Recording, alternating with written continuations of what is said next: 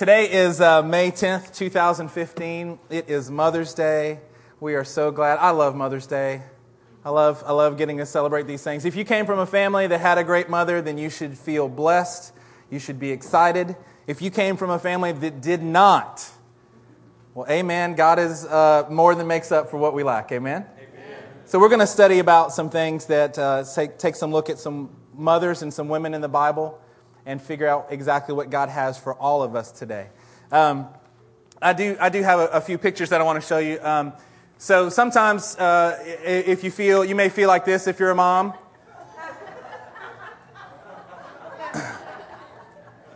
My wife was a preschool teacher, and Miss Sutherland, Miss Sutherland, Miss Sutherland, Miss Sutherland, all day long. So when she came home, sometimes she wanted to change her name. And I'm sure when you have little kids at the house, sometimes you want to change your name as well. If you could change it from mom, sometimes that would be good. And of course, I can't leave the dads out. I know this is Mother's Day, but I have a picture for you too. I don't know if you could see the one on the left. This is what the father sees when this goes on. The one in the middle is what the child sees. And then mom, dear old mom. Right? As dad sees it, as the kid sees it, as mom sees it. I thought that was actually surprisingly accurate. What are you doing? It's just a little toss here, Mom. And come down with icicles on their eyebrows or something. So this is such a great church to be a part of. I hope that you appreciate this. I hope that every day when we come together, today is not a throwaway service. It's not a service that we're going to ignore what the Word of God has to say and how it impacts our life. The Word of God is pertinent to all of us, even as we celebrate the moms here in the room and the one day soon to be moms. We have a church that preaches about masculine holiness. You'll hear that a lot. We talk about how you look through the Bible. For instance, in the first few chapters in Genesis, you find out that the pronoun, there's a personal pronoun there for he. It refers to he about 17 to 20 times just in the very first few chapters. But the idea, and we always refer to God in a masculine form, but to think that he is male is actually not really the whole picture. Turn to Genesis chapter 1, and I'll explain what I mean here using this scripture. Genesis chapter 1. By the way, the title of today's message on Mother's Day is Mama's Boys. Mama's Boys. Title of today's message. So Genesis chapter 1 and starting in verse 26. Then God said, "Let us make man in our image, in our likeness, and let them rule over the earth, over the fish of the sea and the birds of the air, over the livestock, over all the earth, and over all the creatures that move along the ground." Verse 27. So God created man in his own image. In the image of God he created him. Male and female he created them. As much as we want to make sure that our lives are in alignment with the leadership structure that God has, where the husband in the home is designed to be the leader, but that doesn't mean that the wife is designed to be made to feel inferior. As a matter of fact, the word that we're going to look at here in just a minute means that our wives, the ladies in the room, are completely essential to what God has for this. God asked and told Adam to do something. He said, "I want you to be fruitful and multiply." So I'm going to go be fruitful and multiply. How am I supposed to do that by myself? That is not actually going to happen. You can't do that alone, so God has intended for it to be this way. Take a look at chapter 2 and verse 18. For those of you who've been here, this is really just a review. If you've been through our marriage teachings, this is a very, very fundamental part of who we are as a church. If you haven't, I'm kind of speeding through it, but I didn't want you to miss some of these nuggets that are found in the Word. Genesis chapter 2 and starting in verse 18.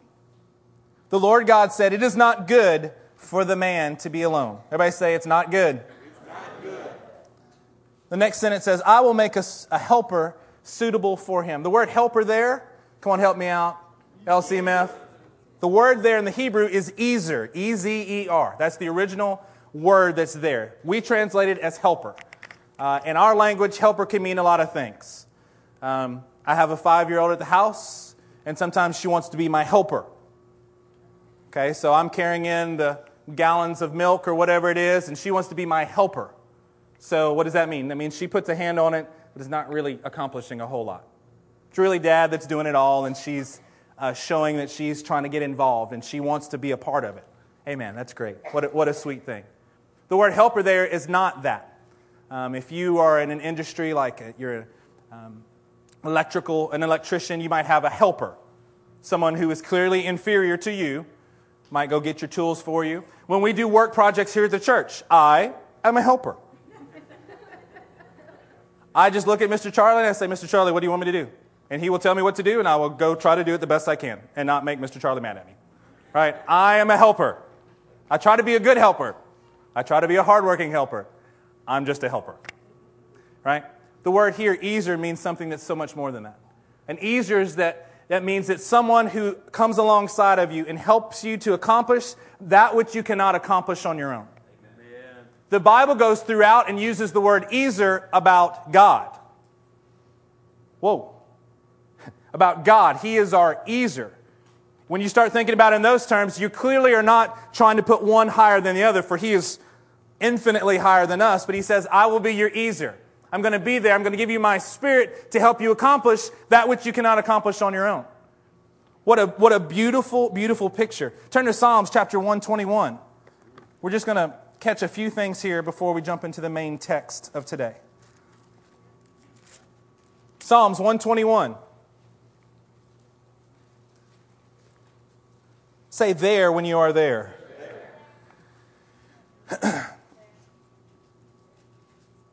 Starting in verse 1, I lift up my eyes to the hills. Where does my help come from? If you're a mom, maybe you've thought that as you're waiting on Dad to get home from work. Look my eyes to the driveway. Where does my help come from? My help comes from the Lord, the maker of heaven and earth. He will not let your foot slip. He who watches over you will not slumber. Oh, isn't that good? Oh my gosh. This is speaking of the Lord over us. Indeed, He who watches over Israel will neither slumber nor sleep. The Lord watches over you. The Lord is your shade at your right hand. The sun will not harm you by day, nor the moon by night. The Lord will keep you from all harm. He will watch over your life. The Lord will watch over your coming and your going, both now and forevermore. A song of ascent is what this chapter is talking about. But when it's talking about my help comes from the Lord. The Lord is my help. He is my strength. He is my help. He is my easer. The God of all creation says, I'm going to come and make you more able than you are on your own. The things that I'm telling you to do, I'm not just telling you to do and letting you go out there on your own. He said, I'm going to do them. I'm going to tell you to do them, and then I'm going to be with you to help you. Amen. God rebukes us often throughout Scripture for those of us who want to rely on the strength of our own arm. God says, trust in me. Trust me. You'll be blessed if you trust in me. You'll be blessed if you understand that I am your easer. The things that I'm going to tell you to do, be fruitful and multiply. Truth is you can't do them by yourself anyway. What a great thing that God does. He's going to give us things that we can't accomplish on our own because He wants to be seen in us. This idea of lifting up my eyes, I found a little video just for you guys. And we normally don't do a lot of videos, but it's Mother's Day, so I'm going to take some liberty and do things a little bit differently here this morning. So if we could do the first video, hopefully you guys will enjoy this. Are you guys sure you've got this? Yeah. The twins are plugged in. Baby's asleep. How hard can this get? We're men.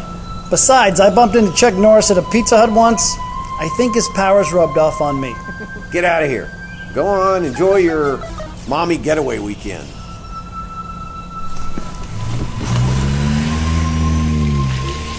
Oh, this weekend was a bad idea. You remember what happened last time we watched the kids? I'm not a piñata! Get it off!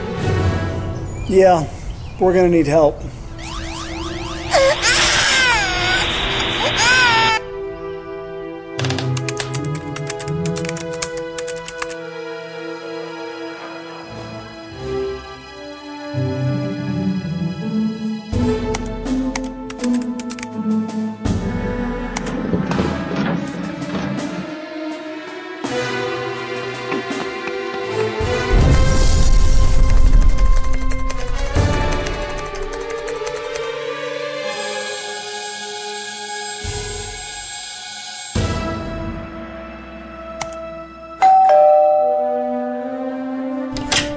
like that delivery.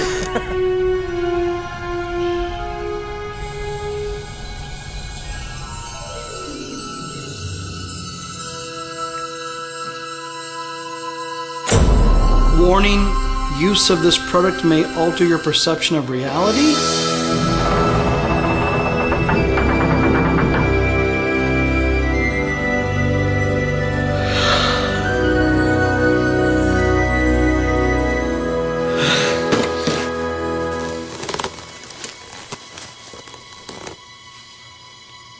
All right, everything looks the same. This is a joke. Guys, it's like the Sahara in this cup. Can somebody hit me with some juice? And listen, pulp, no pulp, doesn't make a difference to me. You're the ones dealing with the diaper. Mom goggles! It's beautiful!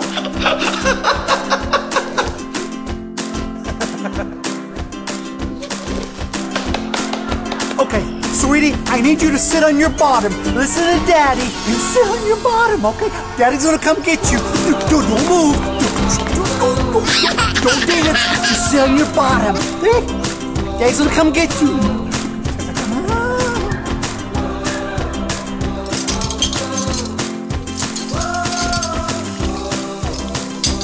Whoa! Don't you try to stop me. Baby made a poopy, yes you did. Where are your mom goggles? They wouldn't fit over my hazmat suit. Take this. Oh, so cute. And then the little boy rocked his mommy. Oh, I love you. Forever. I like you too.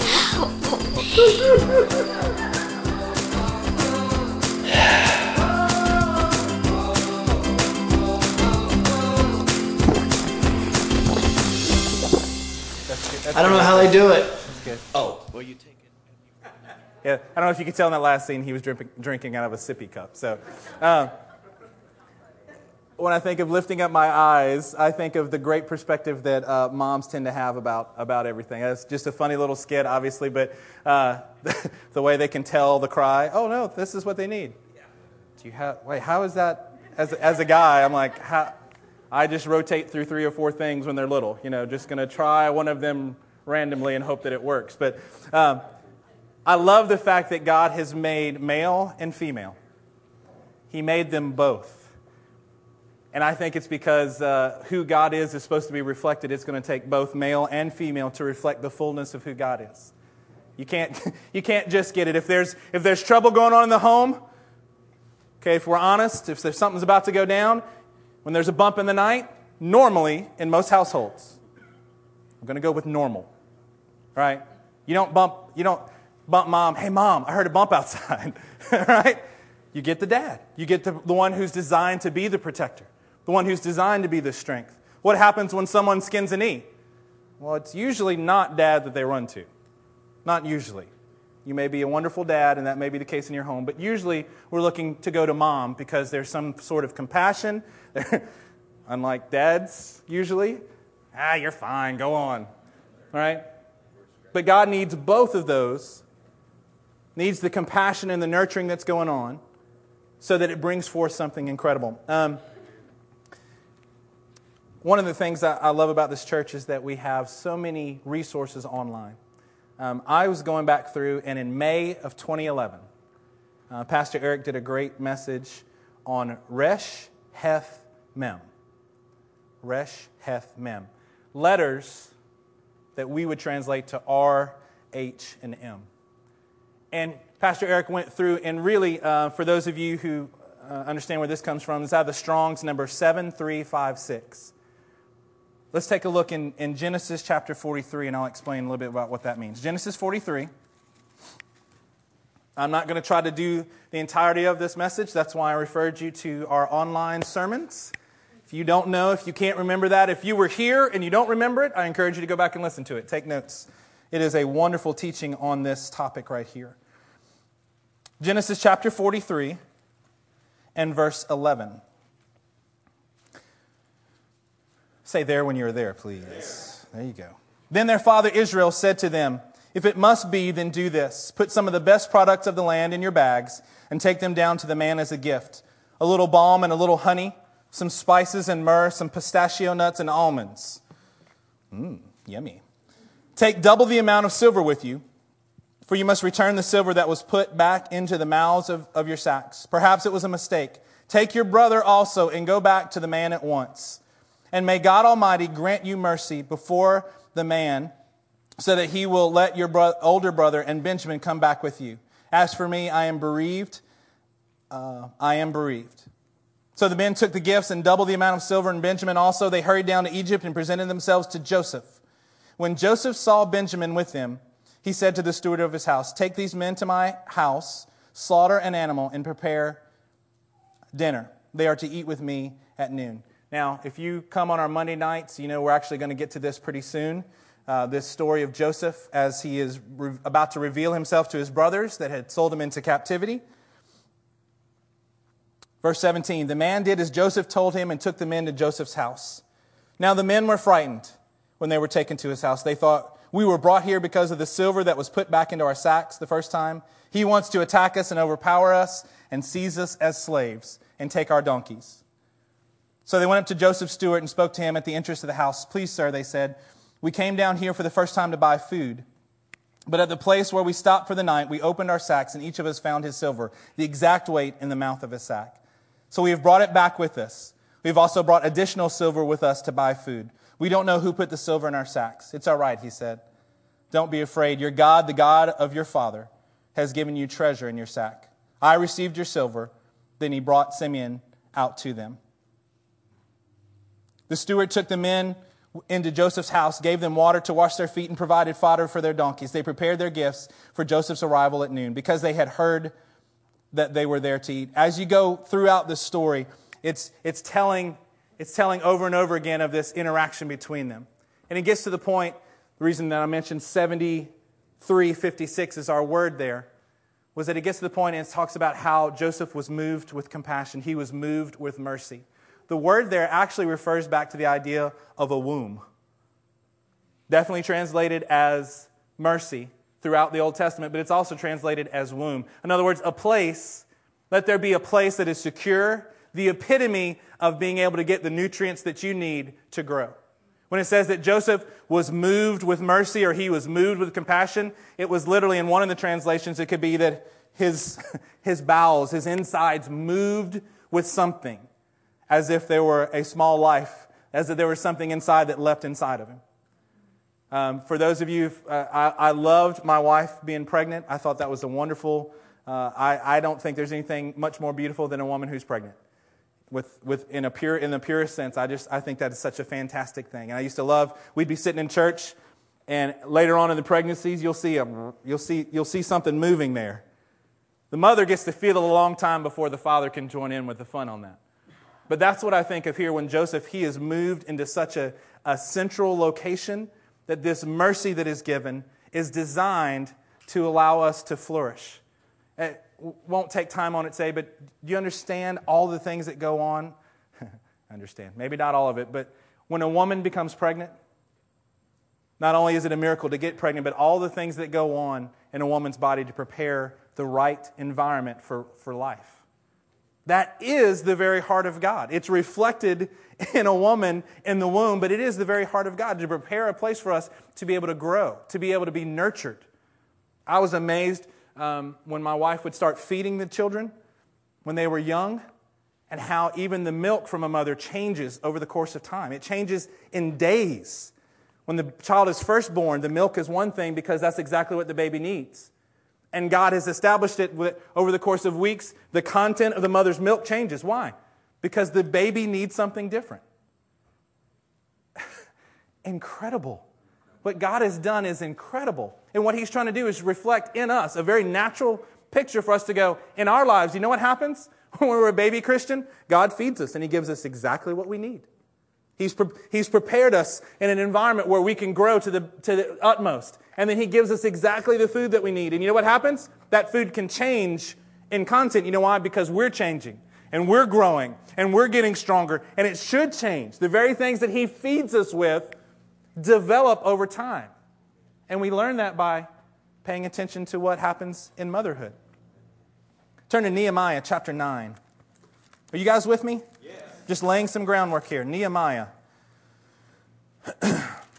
chapter 9.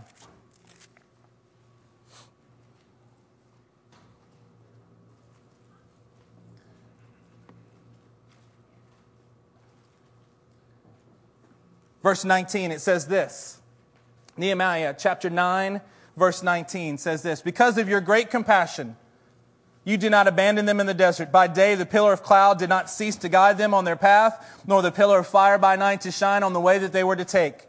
You gave your good spirit to instruct them. You did not withhold your manna from their mouths, and you gave them water for their thirst. For 40 years you sustained them in the desert. They lacked nothing. Their clothes did not wear out, nor did their feet become swollen. Amen to that. Right? The beginning of that, because of your great compassion. That great compassion there is the Resh Heth Mem. It's the word that we see there, again, translated as womb. Because of His great love, because of His great desire to have His people be birthed properly, He did not abandon them. Because of His great love for them. An example, turn to 1 Kings chapter 3. We see this acted out in an incredible way. 1 Kings chapter 3. We're going to start in verse 16.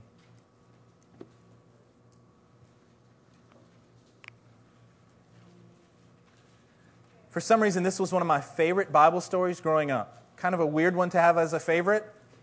I thought it was the coolest thing.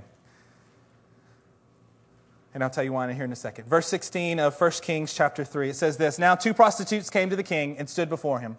One of them said, My lord, this woman and I live in the same house. I had a baby while she was there with me. The third day after my child was born. For those of you who love to study the Bible, if you just go look at every time a third day happens in the Bible, it's pretty interesting. It's a pretty interesting story. The third day after my child was born, this woman also had a baby. We were alone. There was no one in the house but the two of us. During the night, this woman's son died because she lay on him. So she got up in the middle of the night and took my son from my side while I, your servant, was asleep. She put him by her breast and put her dead son by my breast. The next morning, I got up to nurse my son, and he was dead. But when I looked at him closely in the morning light, I saw that it wasn't the son I had born. The other woman said, No, the living one is my son. The dead one is yours. But the first one insisted, No, the dead one is yours. The living one is mine. So back and forth this goes. And so they argued before the king. I know what you're thinking. Seriously, this was your favorite story growing up? Yes, it actually was, for this reason. And the king said, This one says, My son is alive and your son is dead, while that one says, No, your son is dead and mine is alive. Then the king said, Bring me a sword. So they brought a sword for the king. He then gave an order, cut the living child in two, and give half to one and half to the other. The woman whose son was alive was filled with compassion. She was moved in the deepest part of her soul. Number 7356, Resh Heth Mem. She was filled with compassion for her son and said to the king, Please, my lord, give her the living baby. Don't kill him.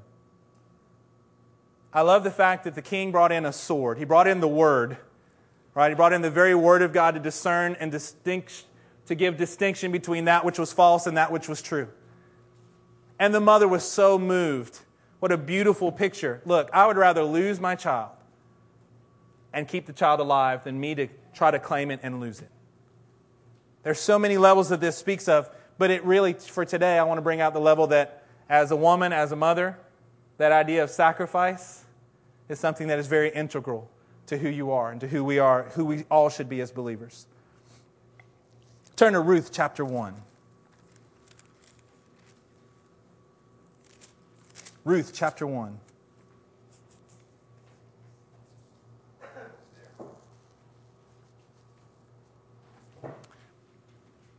Ruth chapter 1 and verse 3. So Ruth, let's just read here. Now Elimelech, verse 3. Naomi's husband died, and she was left there with two sons. They married Moabite women, one named Orpah and the other Ruth. After they had lived there about 10 years, both Mahlon and Chilion also died, and Naomi was left without her 2 sons and without her husband. When she heard in Moab that the Lord had come to the aid of his people by providing food for them, Naomi and her daughters-in-law prepared to return home from there. With her 2 daughters-in-law, she left the place where she had been living and set out on the road that would take them back to the land of Judah. Obviously, especially in these days when you have the mom, Naomi, loses her husband. Within a few years, she loses both of her sons as well. So it's just mom and the 2 daughters-in-law. Verse 8, then Naomi said to her 2 daughters-in-law, go back, each of you, to your mother's home. May the Lord show you kindness. Show kindness to you as you have shown to your dead and to me. May the Lord grant that each of you will find rest in the home of another husband. Why is she saying this? This is a bittersweet moment for her because she's saying, look, I'm not sure that I can provide for myself. You girls are much younger. Why don't you go back to your father's house and see if perhaps the Lord will move on your behalf there. Then she kissed them, and they wept aloud and said to her, we will go back with you to your people. They both say that, but Naomi said, return home, my daughters. Hey, that's very sweet. I know we've lived together for over a decade now. Just go on back home. This is okay. Why would you come with me? Am I going to have any more sons who can become your husbands? Return home, my daughters. I am too old to have another husband. Even if I thought there was still hope for me, even if I had a husband tonight and then gave birth to sons, would you wait until they grew up? She's painting the picture of all the reasons why it makes sense what she's saying. Hey, sweetie, I can't do anything for you. It's just much better for you if you do this. Verse 14, at this they wept again. Then Orpah kissed her mother-in-law goodbye, but Ruth clung to her. Look, say Naomi, your sister-in-law is going back to her people and her gods. Go back with her. The beautiful story here. Verse 16, but Ruth replied, don't urge me to leave you or to return back from you. Where you go, I will go. And where you stay, I will stay. Your people will be my people, and your God, my God. Where you die, I will die, and there I will be buried. May the Lord deal with me, be it ever so severely, if anything but death separates you from me. When Naomi realized that Ruth was determined to go, she stopped urging her. The entire book of Ruth is one of my favorites. We get to later on to the picture of a kinsman redeemer in Boaz. We know the story of Ruth becoming an incredible mother to Obed, to Jesse, and then to King David. Later on, we understand that. But when you see this at the beginning, you see Naomi, who has so intertwined her life. We focus on Ruth, and I think that's appropriate. So many things that we can learn from that. But on a Mother's Day, I just want to focus on Naomi for a second and go, wow. She had nothing but their best interests in mind. These weren't her daughters. She had lost her family. Her husband and her sons were gone. She was trying to do the best that she could for them, but she had so intertwined and deposited in Ruth's life. There are so many of you here today as women that you have deposited in many people. I actually sent a text to a friend of mine this morning and I said, hey, happy Mother's Day. You have mothered so many in the kingdom. I wanted to honor you today. There are some of you in here and I just want to honor you. Thank you for doing that. Thank you for pouring into other people's lives. Thank you for those of you who treat other people as if they were your own children and love them and input into them and show the very love of God to people, and it changes the course and the very lineage of Jesus Christ partially at least, because of Naomi's love in them. Naomi's love towards Ruth is such an incredible thing, and I just want to thank you for those of you who do this on a regular basis. There are so many here who do that. Don't neglect those that God will put in your life that you're supposed to love on like a Naomi. Maybe it's not as much about you as it is about them, about the Ruths who will be in the lineage of Jesus. But continue to pour in. Don't get discouraged in that. This is the passage of Scripture that I want to focus on. Turn to 1 Samuel chapter 1. We're just going to camp out here for a few minutes.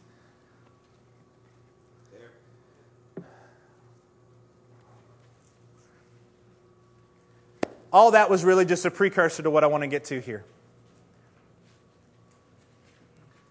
I want to tell you that I really feel like that God has something for us specifically from this passage today.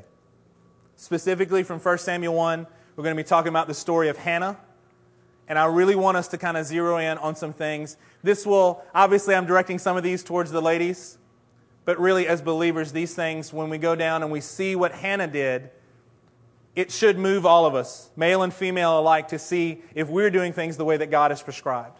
We have a great example here in Hannah of the way that things should be done. 1 Samuel chapter 1.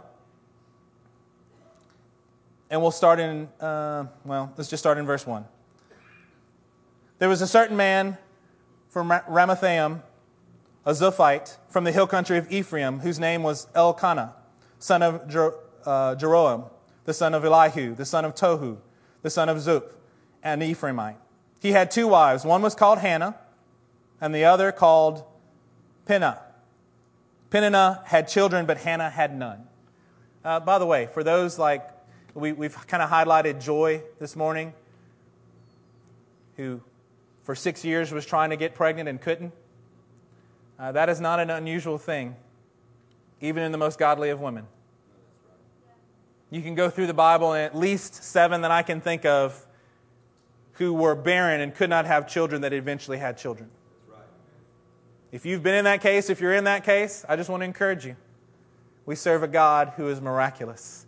We serve a God who can open the closed womb. Amen? Year after year, this man went up from his own town to worship and sacrifice to the Lord Almighty at Shiloh, where Hophni and Phinehas, the 2 sons of Eli, were priests of the Lord. Whenever the day came for Elkanah to sacrifice, he would give portions of the meat to his wife, Peninnah, and to all her sons and daughters. But to Hannah, he gave a double portion. Everybody say double portion. Double portion. Sometimes we feel afflicted and we miss the fact that God is actually trying to give us a double portion. If you focus on the lack that you have, you're going to miss the fact that we have a God who literally is ready to give you a double portion. And you're going to see this in her actions here. But we have to open our eyes to understand that God's kingdom is bigger than ours. His ways are higher than ours. His thoughts are above our thoughts. So if we keep looking at things from a natural perspective, we miss the divine that is right at our fingertips. We will miss it. And Hannah did not.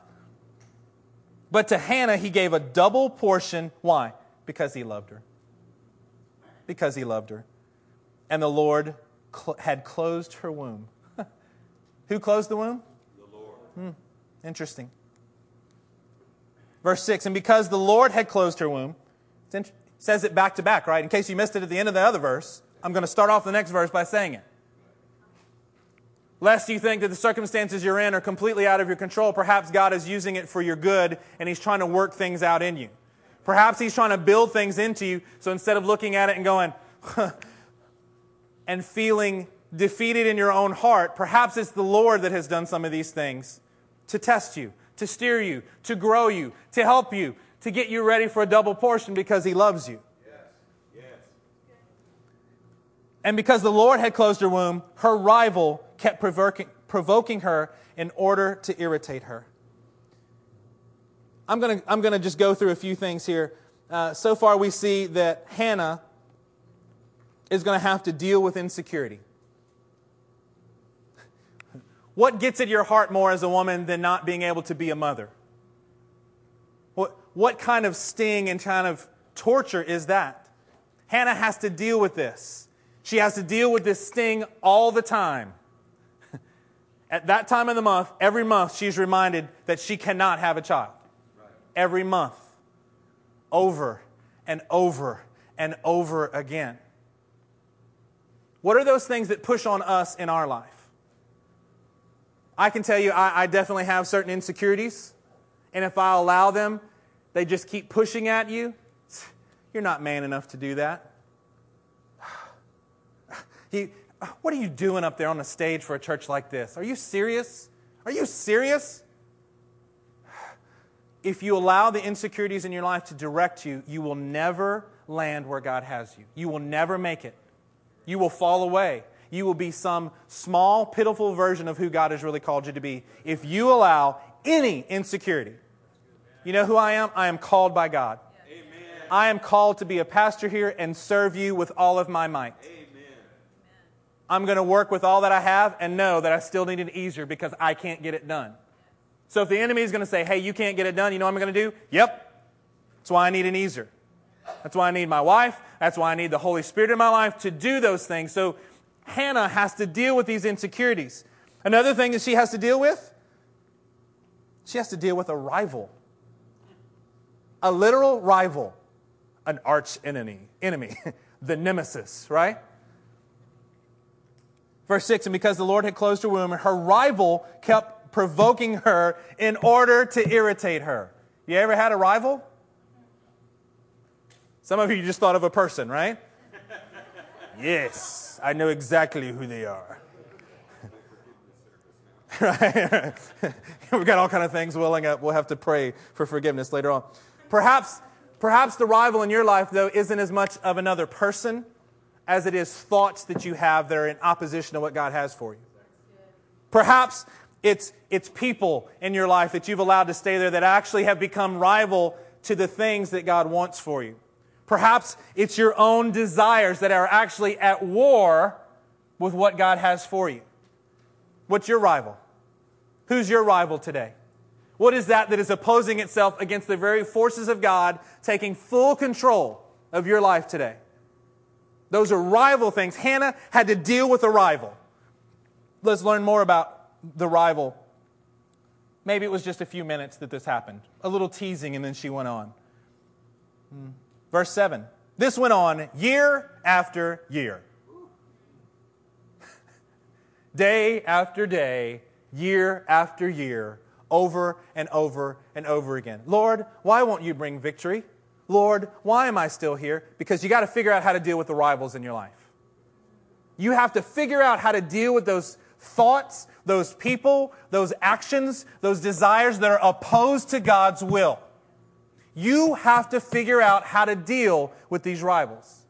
Because if you don't, they're going to eat your lunch. This went on year after year. Whenever Hannah went up to the house of the Lord, her rival provoked her until she wept and could not eat. Just ignore it, brother. Just move on. That's not at all what happened here. It was so traumatic that she wept and wept. Where was she? She was going to the very house of the Lord. She was going to try to find a place of refuge. And this other rival just kept poking at it. Kept going there. Pregnant yet? Got some baby clothes? Just poking at it. What is it for your life? I'm always going to be by myself. Poking at you. God really, He won't really be able to forgive me or do things in my life. It's a rival just poking at you. Maybe I won't be able to accomplish what God has for me. Just poking at you. Until you weep, and sometimes it even keeps you from eating. Elkanah, her husband, would say to her, Hannah, why are you weeping? By the way, ladies, most of the time we men are pretty pitiful when you start crying. I just got to admit it. I'm like, whoa, don't do that. Why? Because I don't know what to do. Is this a good cry? Is this a bad cry? Am I supposed to hug you? Am I supposed to fix it? Sorry, that's the inside part. Right? Maybe it's just me.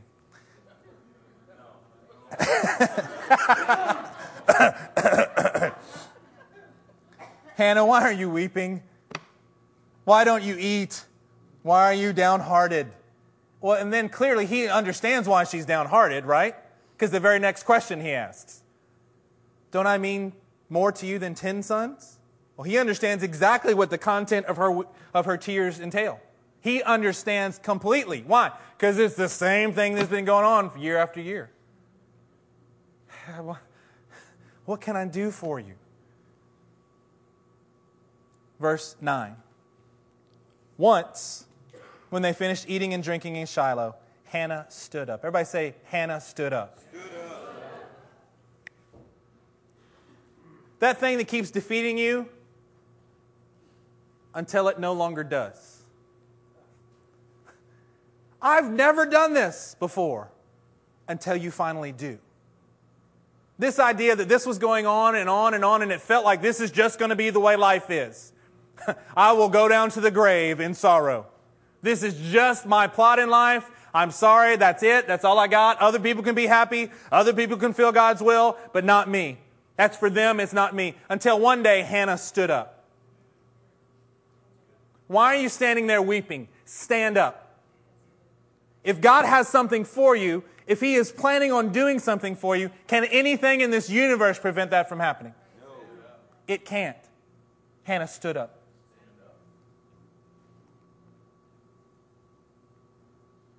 Now Eli the priest was sitting on a chair by the doorpost of the Lord's temple.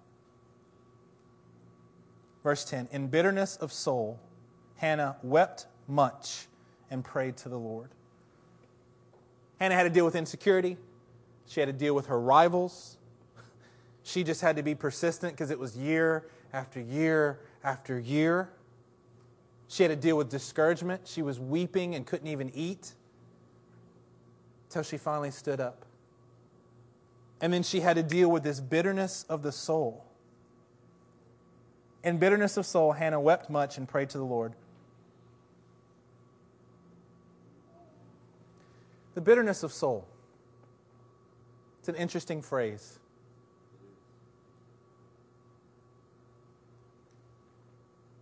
Have you ever known somebody that you could explain them and their attitude as they had a bitterness in soul?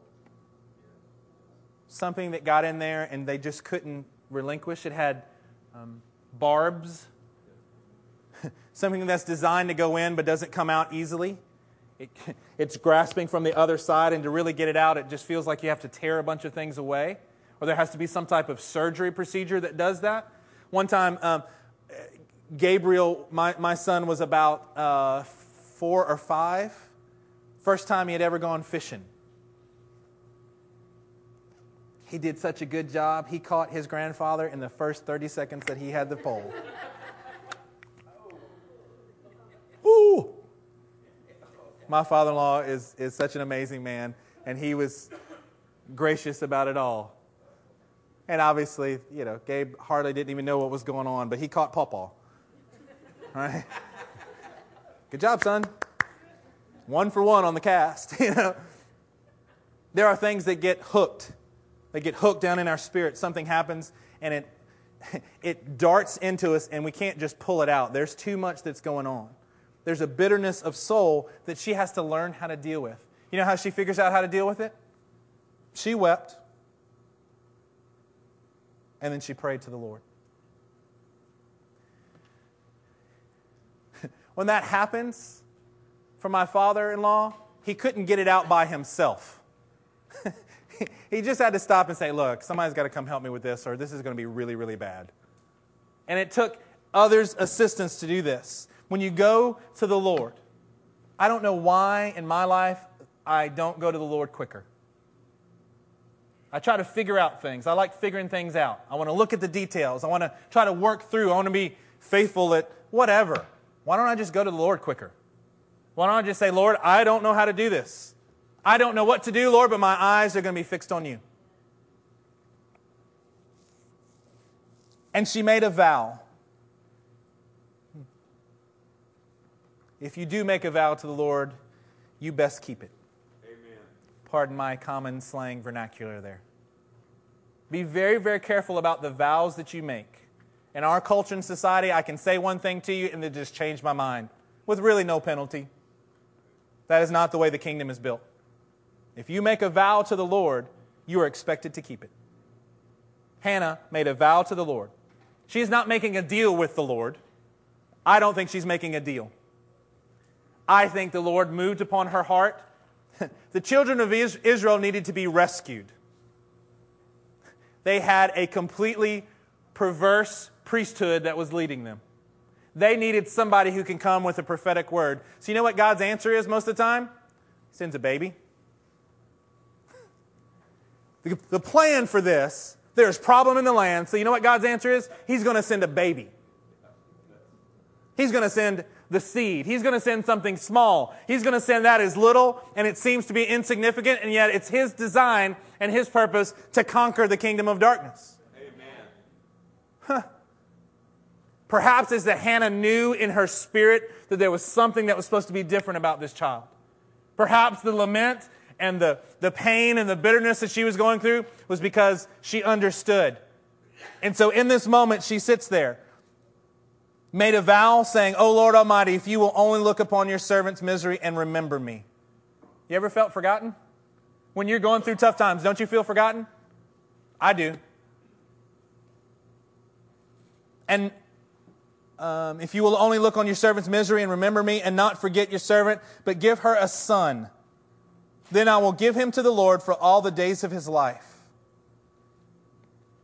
So she is willing to give away that which she is wanting the most. That's pretty godly.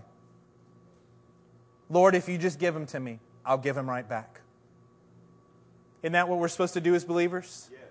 Lord, I have a desire to do something for your kingdom, so I need to be imparted with something divine, and you know what I'm going to do? I'm just going to turn right back around and give it to you. I'm not trying to keep it for myself, Lord. I've fought for too long with these ideas. I've fought for too long with these thoughts, and in my heart, I know that it's only you. This will not happen unless you do something in me, because all I want to do is give it back to you. What a beautiful picture from this woman, Hannah. Given to you all the days of his life, no razor will ever be used on his head. Verse 12, as she kept on praying to the Lord, Eli observed her mouth.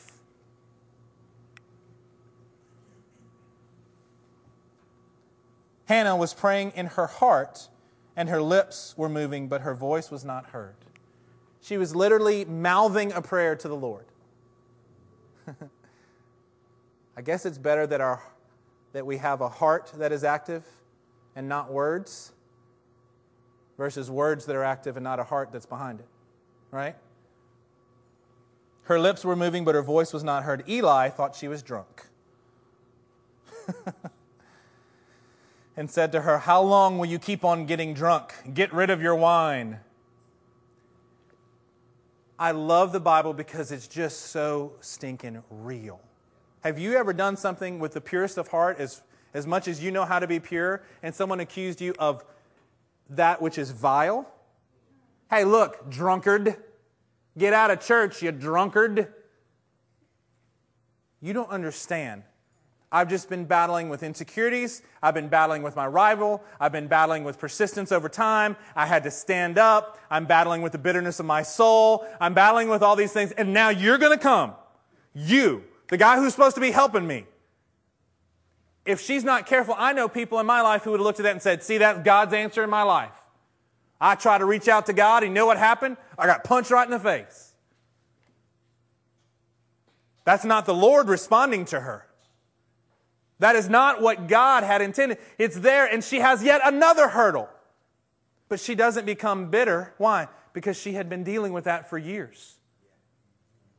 She doesn't say, "Forget you, man. Forget this church stuff. You're such a hypocrite." She didn't turn it and walk out. What does she do?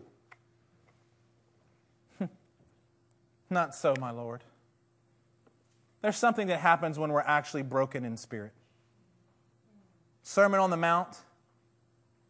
When we start looking through those characteristics, and in the fall, Pastor Eric did a great sermon on that. I can't remember what it's called right now, but if you look at that, look online back in the fall, you'll see it. But perhaps she was actually broken in spirit. Perhaps she was actually broken and contrite.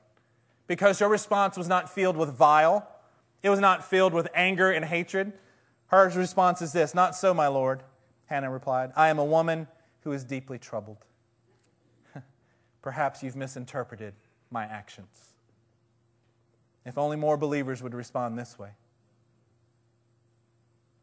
"I have not been drinking wine or beer. I was pouring out my soul to the Lord." Oops, that's a little bit of a difference. Look, I'm not drunk. I've literally been pouring out my soul to the Lord. "Do not take your servant for a wicked woman. I have been praying here out of my great anguish and grief." Don't you hate it when you're already down and you've got to stop and yet humble yourself again? Being a pastor, it is a great joy. I'm a pastor not because I have a title. I'm a pastor because that's what God has wired me to do. Amen. When I was a school teacher, I was a pastor who was teaching at a school. When I became a high school principal, I was a pastor who happened to be getting paid to be a principal of a high school. It's what I am. It's wherever I go, that just happens. And I know one thing, that sometimes you're really trying to help people, and you've already humbled yourself, and they'll spit in your face. And you're like, seriously? The only reason I drove these 4 hours was to come and help you, and you want to insult me because I'm not doing what you should be doing? I hope that more often than not I can respond like Hannah and just humble myself and say, hey, brother. She just said, hey, look, I've got anguish and grief in my soul. Eli answered, go in peace, and may the God of Israel grant you what you have asked of him. No apology. No platitudes. Just, all right, go in peace. May the Lord grant you your wish. Verse 18, she said, may your servant find favor in your eyes. Then she went away and ate something, and her face was no longer downcast. It's hard to catch this in the text because it seems like he almost flippantly says, all right, blessings to you. Move along. But apparently whatever happened there was something that was divine because of her response. I'm not saying that he meant it in a divine way. I'm saying that the God of all creation used it in a divine way because something broke within her spirit. It changed. The heaviness was gone because what did she do? She went and ate, and she wasn't downcast anymore. There was faith that rose up within her at the Word of God, even through maybe a very carnal person. If you always wait and hold people blameless, the ones that are telling you things, you can miss the actual divine part of what's going on in your life. God can use some broken vessels to do some incredible things. Early the next morning, they arose and worshiped before the Lord, and then went back to their home at Ramah. Elkanah lay with Hannah, his wife, and the Lord remembered her. So in the course of time, Hannah conceived and gave birth to a son. She named him Samuel, saying, because I asked the Lord for him. What is it that you're asking the Lord for today? What is it that you're asking the Lord for? What is it that you're having to deal with? We all have things to deal with. To think that any of us are free from dealing with them, and if you're free from this moment, praise God. Enjoy that. But I would imagine in some area of your life, we're always constantly trying to deal with things. You know why? Because sometimes these things take a long time to work out. You know why? Because God loves us, and He's ready to give us a double portion. He's trying to help us through these things. He's trying to cause things to get pulled out of us that could not be pulled out any other way.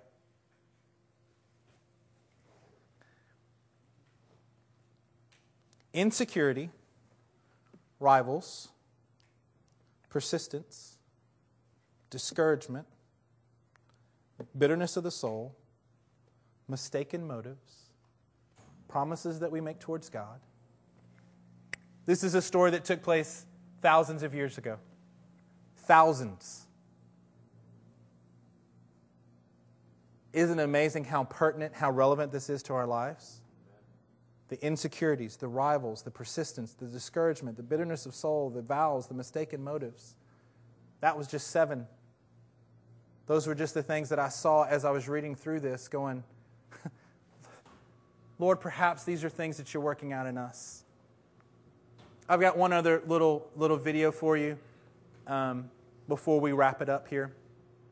This video really is kind of dealing with number 1 of Hannah had to deal with, these insecurities that went on. And I'll go ahead and read some of the text on the screen because I'm not sure if it's going to be big enough for everybody to see. But I just want you to check out this quick little video.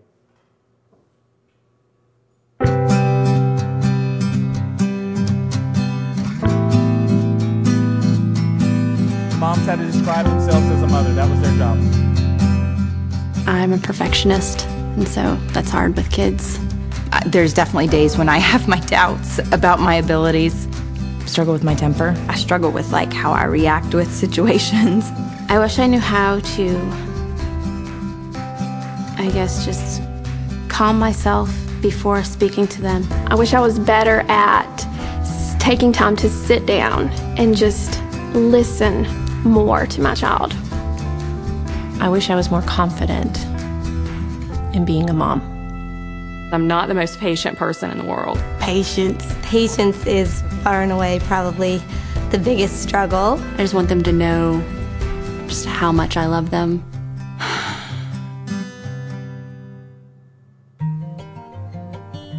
So they come back in a couple of days and they get to watch what their kids said about them.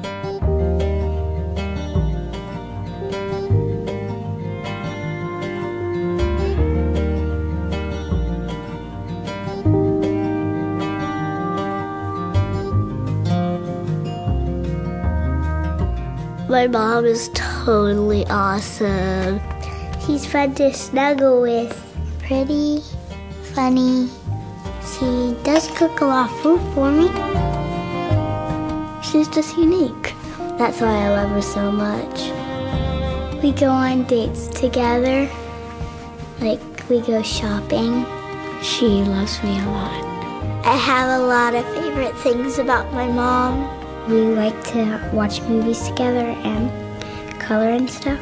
We go to church together. We volunteer together. She is like my heart, I guess you could say, because she's that close to me. My favorite thing is to jump on a trampoline with my mom. That's my most favorite thing, to go up high. We get ice cream or something and you go to the nail salon and have fun. My mommy's my hero. She's pretty and beautiful. She is my hero. She just will care about me and just always love me forever.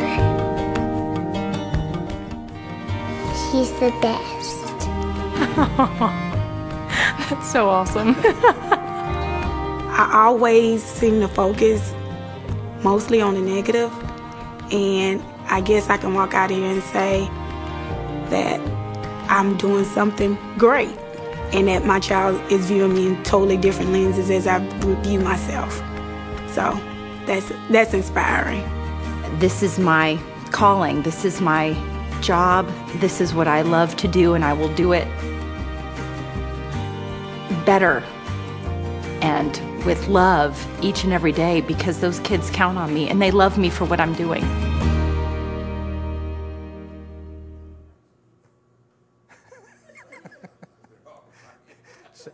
I should have warned you and given you the Kleenex warning before that.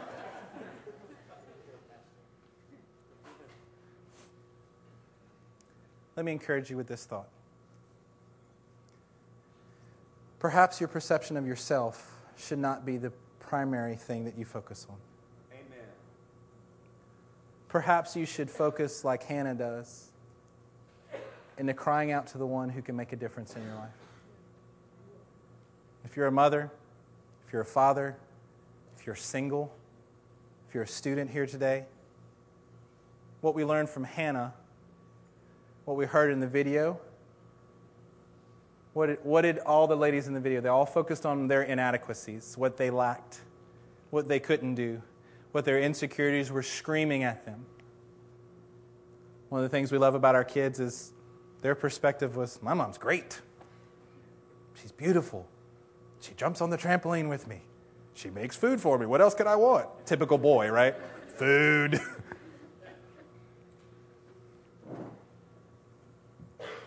What misconceptions do you need to get rid of today? If you are the apple of his eye, if you, each of us, are precious to him, if he is willing and able to give us a double portion to meet us in our time of need and grief, is there anything that our God can't do? No. Is there anything that he won't do for you? Is there anything that he can't accomplish if he's spoken it into your life? There is nothing in this universe that can keep his hand from moving and doing exactly what he said he was going to do. If it takes year after year after year of it not happening the way that you think, let me encourage you today. Let me encourage you with the love of Jesus Christ and say, his hand is not short. His ear is not stopped up where he can't hear your cries anymore. He's not forgetful where he will no longer remember you and your cry.